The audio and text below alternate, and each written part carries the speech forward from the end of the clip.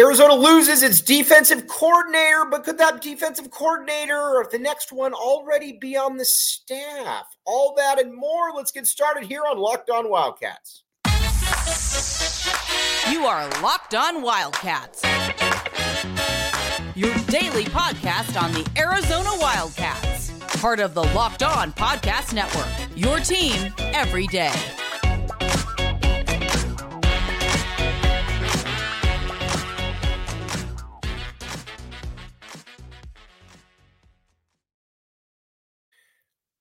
Thanks for making Locked On Wildcats your first listen of the day. I'm your host, Mike Luke. All right, now we got a lot to get to this show, but we're going to talk about Arizona has lost defensive coordinator Johnny Nansen. He is moving on to Texas in a little bit of an odd move. I think it's kind of surprised some folks that Nansen, well, quite frankly, this is kind of a weird situation because, yes, he's going on to Texas. That's obviously more of a high-profile job. Totally get it.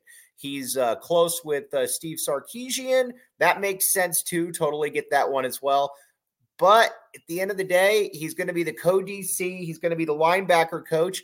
But he's also not going to be calling plays. That's an interesting dynamic because, you know, generally in this day and age, you want to call plays if you're a defensive coordinator. And not only do you want to call plays, you want to be kind of at the front center. I mean, Nansen had a lot to say about Arizona becoming a much better defensive team this past year. It felt for the first time in a while that Arizona's defense was kind of marching in lockstep. And in that first year, it really didn't feel like that much at all. It kind of felt like every position unit was kind of playing in that same, not really like you never really felt like the defensive backs were kind of marching in lockstep with what the linebackers wanted or what the defensive line was doing. It felt like it was kind of three separate entities. And not only did you feel like it was kind of three separate entities, you kind of felt that, well, I mean, what's exactly going on here, because it looked a little bit like a Marcel Yates type defense where nobody's really moving together. And not only is it nobody really moving together, they're kind of, again, it felt like every team, it kind of felt like each unit was on an island to a certain degree. But so this year, though, it became a little bit different. You watched Arizona and you knew that, all right, the defensive backs, which were the strength of the team for sure, are obviously they're all playing well. I mean, you look at it across the board from a Tacario Davis to an Ephesians Prysock. I mean, heck, Gunnar Maldonado, my bad, Gunnar, to a Dalton Johnson, Traden Stukes, et cetera, et cetera. Everybody was kind of, like I said, everybody was playing well. And not only was everybody playing well, you just kind of watched them and you're like, all right, well, it made sense. And let's be honest here, by the end of the season, it probably was a top three defense in the entire conference. And if it wasn't a top three defense in the entire conference, it was certainly right. It was certainly right there. And you kind of wonder, why exactly would you move away from that? You also got to keep in mind, too, that when you look at 2024, there's a lot to like about the potential for this Arizona defense. And not only is there a lot to like about the potential of the 2024 defense, there is you return almost everybody. I mean, just look in the secondary, look in the defensive backfield or the defensive backs from Tacario Davis and Ephesians Prysock on the outside to Traden Stukes. You've got three really, really, really good corners. And not only do you have three really, really good corners, you've also got some players coming in that I think are going to be able to be a little bit of a little bit of an upgrade. And by that, I mean, you're bringing in a Jordan Shaw from Indiana.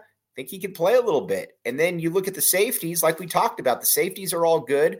And not only are the safeties good, you've also got a player in Genesis Smith who I think is just starting to reach the some of the talent level that he has. This is certainly a very nice defensive secondary. And then the linebackers, sure, you got Jacob Manu. You got to figure out what you're going to do right with Jacob Manu. I get all that, because again, he's an All-American caliber player. But, next to him, you got to figure out what's going to happen. But again, Jed Fish has shown that he knows how to acquire talent. He and Matt Doherty know what they're doing. And then on the defensive line, yeah, you lose Jacob Kongaika, who we're going to get to in just a minute. But you also have players in a Tia Savea, who I think is going to slide right in and probably be right next to Big Bill Norton. And then opposite, you got Deuce Davis, you got Isaiah Ward, you got a lot of skills. So, I mean, it's a unit that, yeah, you lose Taylor Upshaw, which you certainly don't want to lose. But other than that, you got everybody coming back. And it's just kind of, like I said, just kind of a head scratcher as to what exactly the mentality, what the mindset was there. Now, listen, when you go on to Texas, that's one of the premier positions in all of college football. I totally get it when you're friends with Steve Sarkisian, all of that. I think nobody's really begrudging for that, but the fact that you're giving up play calling duties, I think, is certainly something that's a little bit interesting there. Now, a guy who coached at Texas, who I think that we can Arizona fans are very familiar with, Dwayne Aquina. All right, now, Dwayne Aquina, just for everybody out there to know, Dwayne Aquina was a stalwart on the Dick Tomey staff for many, many years, and a player that I think alumni absolutely adore, and for good reason. When he came back to Arizona this past year as a defensive analyst, and he was absolutely fantastic. Not only was he absolutely fantastic, you watched him practice, the way that he ran up and down the field, the way that he engaged with the team. It just felt like, Dwayne Aquina was back in his rhythm. Dwayne Aquina was back doing what he wanted to do. And, from an Arizona fan perspective, it was exciting to watch, because I think a lot of times you wonder, all right, what kind of drive does coach have? What kind of drive does, and that's a fair question to say, because, bringing in a coach who hasn't been, he was at Stanford, secondary coach, obviously, and could have just kind of maybe, just retired and just kind of done his own thing. But he was super involved in all of practices. He was really, I think, kind of a conduit in making the defense where it was. But more so than anything, it was just the energy that he brought. You watched, Dwayne Aquina dominated practices a lot of the time. And that's, again, that's a very, very, I think, an important aspect to it. And listen, when it comes to the defensive, when it comes to the secondary, this is a dude who his reputation, his background takes a backseat to absolutely nobody. And I mean that when I say it takes a backseat to absolutely nobody. 3 Thorpe Award winners. And you could also say, too, that the one that didn't win the Thorpe Award, Chris McAllister, was his best one. Something like 19 first-team All-Americans. Just an amazing amount of talent that he has developed. And not only an amazing amount of talent, a guy who I think really garners the respect of others. Now, could he possibly be the next defensive coordinator? We're going to talk about that. But first, Jace Medical. All right, in this day and age where you never know what's going to happen tomorrow, Jace Medical has you covered. Use promo code LOCKEDON for $20 off. Get yours today at jacemedical.com. Again, this is the time. You never know exactly. The last thing you want to do if you have an emergency is have to show up and wait for 90 hours in some place where you're not going to get where you're not, it's going to take forever to get what you need. Jace Medical says, do not worry about that. We have you covered. Check it out. Jace Medical. Like I said, this is get yours today at jacemedical.com. And again, use promo code Locked On for $20 off.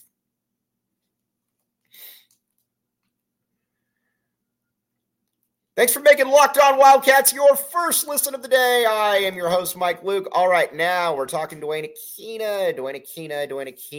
All right, he would be my defensive coordinator. I think that Arizona should hire him as the defensive coordinator. Now, again, I know that you want to bring in a recruiting whiz. I get all that. Totally fine with all of that. And, maybe you make a co-DC situation where the guy comes in and, he becomes the defensive coordinator in waiting. I know that everybody wants to have the Pauly connection. You got to remember, too, Dwayne Aquina is Hawaiian. So there is that. I think a lot of people don't know that. Dwayne Aquina is not some white dude from Kansas. So he is Hawaiian, but I think that he just makes everything go, because you got to remember 2024 is go for broke, in my opinion. And not only is it go for broke, it's, because who knows who's going to be here the following year, the year after that. And Arizona's really, quite frankly, never been able to string together two really, really good years. Now, you could say that in 94 and then after the Fiesta Bowl year, that Arizona was a couple plays away from being 11-1. But as we all know, you are what your record says you are. Arizona finished that season 8-4, and I think like 25th in the country. It was a disappointing season considering what the expectations were. So there's that. And then if you get 10 wins, like we talked about, Arizona becomes an even more intriguing option then for other coaches if Jedd Fisch were to move on. Because, again, you would show that, all right, you can win here. In recent memory, Arizona would have 2 straight 10-win seasons. And that's something, again, that you can't really take lightly, especially going into the Big 12. Now, again, the Big 12 is good for sure.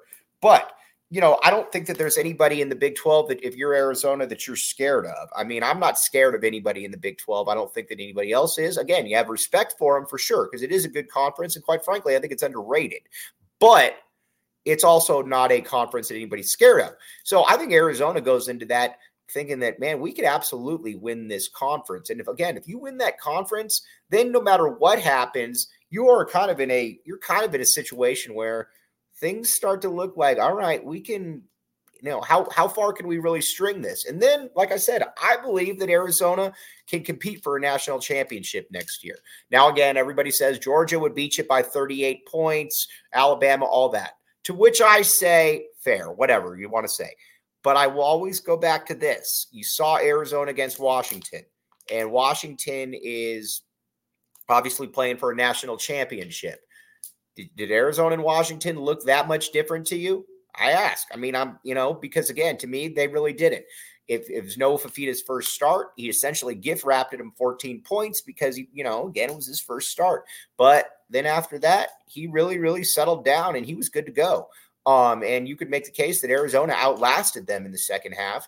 And that's kind of where Arizona ended up with things. So, yes, Washington won. You always got the feel that Washington was going to win that game, but it didn't really feel like it was that much different. So again, you got to fix some pieces or bring in some new pieces. We're going to talk about all that tomorrow, but Arizona is in a spot right now where you're kind of in a go for broke. And I think with Dwayne Aquina, Dwayne Aquina is that dude. I don't really want to mess around with a defensive coordinator calling plays who's never called plays, who's new to the system. That to me is something that Arizona doesn't need, because again, this is an absolutely loaded football team for next year. Arizona needs to be able to get somebody that knows what he's doing and can make all the pieces fit. And that's Dwayne Aquina. Yes, I get all the concerns. So again, you bring in a recruiter, all of that. Maybe you make somebody a coach in waiting, whatever the case may be. But I believe that Aquina needs to be that one that needs to be the defensive coordinator, at least the one calling plays. Maybe somebody's a run game coordinator, whatever the case may be. But at the end of the day, the dude that is calling plays, in my opinion, needs to be Dwayne Aquina. And again, I think he's shown enough that he's certainly got the fire. Who knows how long it's going to be here? And again, I think if Arizona is able to compete for a national championship, maybe Jedd Fisch looks at it and is like, could actually win a lot of games here. There's some real potential for me. And maybe you take the Lute Olson route. Maybe you take the route where you're like, all right, well, I'm gonna see how far I can take this. I'm just saying that it wouldn't. We've certainly seen crazier things, that's for sure. And then you can keep the rest of the staff kind of in place. Again, you had you have a good defensive backs coach. Obviously D-line coach has been solid. So again, you just need to be able to kind of keep that momentum going, because I don't think anybody wants to see kind of a drop off of what we saw, in year 2 to year 3. And that's one thing that Jedd Fisch has been very, very good at. Jedd Fisch has been very good Jedd Fisch has been very good at, honestly, addressing talent, addressing disparities each offseason, and he's done that. I mean, the first year he came in, and obviously it was a little bit of a rough season, but he was just trying to establish a culture. Then that offseason, he addressed the offense, or he addressed the offensive side of the football in a big way. And Arizona had a really good offense. Then defensively, he was like, we just can't. We're not good enough defensively. And then they addressed that, became much more solid. Brought in some more talent. You brought in some more players, and on top of that, you brought in Dwayne Aquina, who we were talking about, and so. There was a lot to he's been able to address all of this. Now, what is that next step then for Arizona football? I'm curious to see exactly what that is because, again, you just don't want to you want to just keep the upward momentum going. You don't want to drop back into the 7-win range because, again, you were able to, and this was legitimately a 10-win team, folks. This was not something where it felt fluky or, is Arizona really that good? That kind of stuff. That really wasn't the case with this squad. This very much felt like a set or a team that was legitimately a 10-win team. This was an Iowa that sucked and somehow they won 10 games. Iowa just not a good football team. Arizona felt like a good football team, and that certainly was the case. And a lot of that too is because of the depth, because of the talent that they were able to go for. All right, now. We're going to talk about Jacob Kongaika because I think this is a transfer that caught a lot of people, including myself, off guard to a certain degree, considering where he came from, what he was able to do. But first, FanDuel. All right, check it out, FanDuel, ladies and gentlemen, FanDuel. All right, now, FanDuel.com/lockedon. Check it out. This is where you want to go. Listen, you got college football's over now, but you got the NFL playoffs here. Not only do you have the NFL, you've also got college basketball. You've got the NBA. This is awesome, full swing time of the year. Check out FanDuel. Get in on FanDuel because, again, your money's good. Not only do you know your money's good, it will be good. Check it out with the good folks at FanDuel.com/lockedon. Again, this is one of those situations. You will thank me later. Because there's nothing more enjoyable than watching something where you have a little bit of a skin in the game, and you also know that, heck, I also have a little bit of betting action here. Again, check it out, FanDuel.com/lockedon.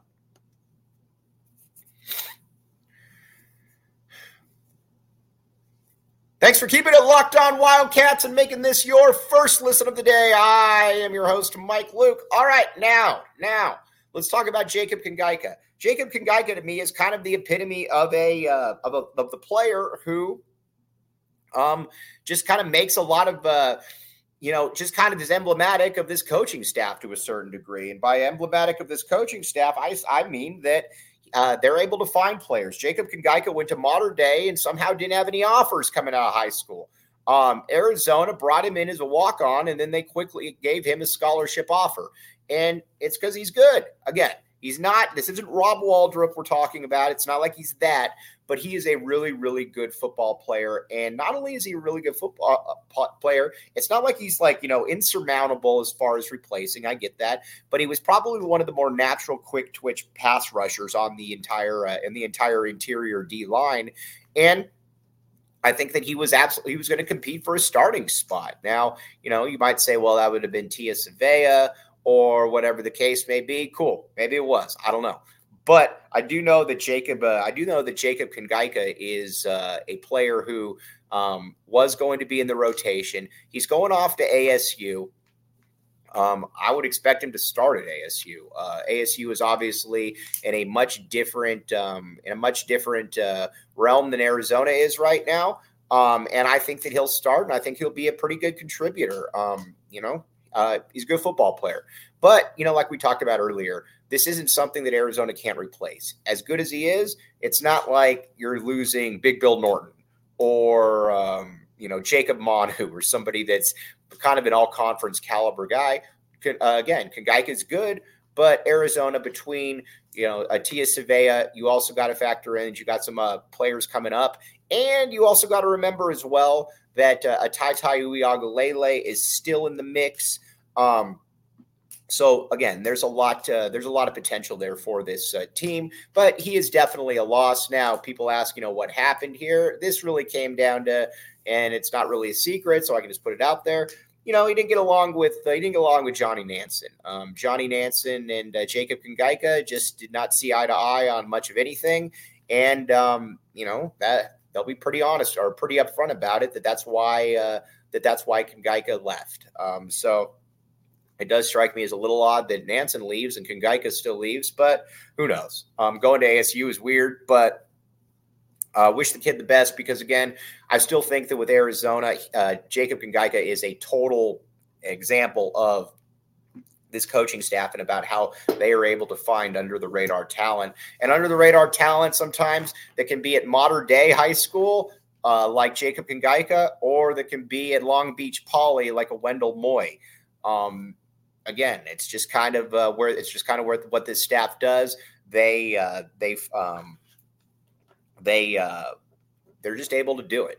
And not only are they able to do it, they're able to really find out where players fit in, and they're very good at development. And I think that's a big part of what they're able to do. And Jed Fish continuously harps on that, as Jed Fish should harp on it, because again, when you develop talent in the manner in which they do, you should harp on that, because again, this is a team where you've got a lot, like I said, you've got a lot of good players. You got a coaching staff that certainly knows what they're doing.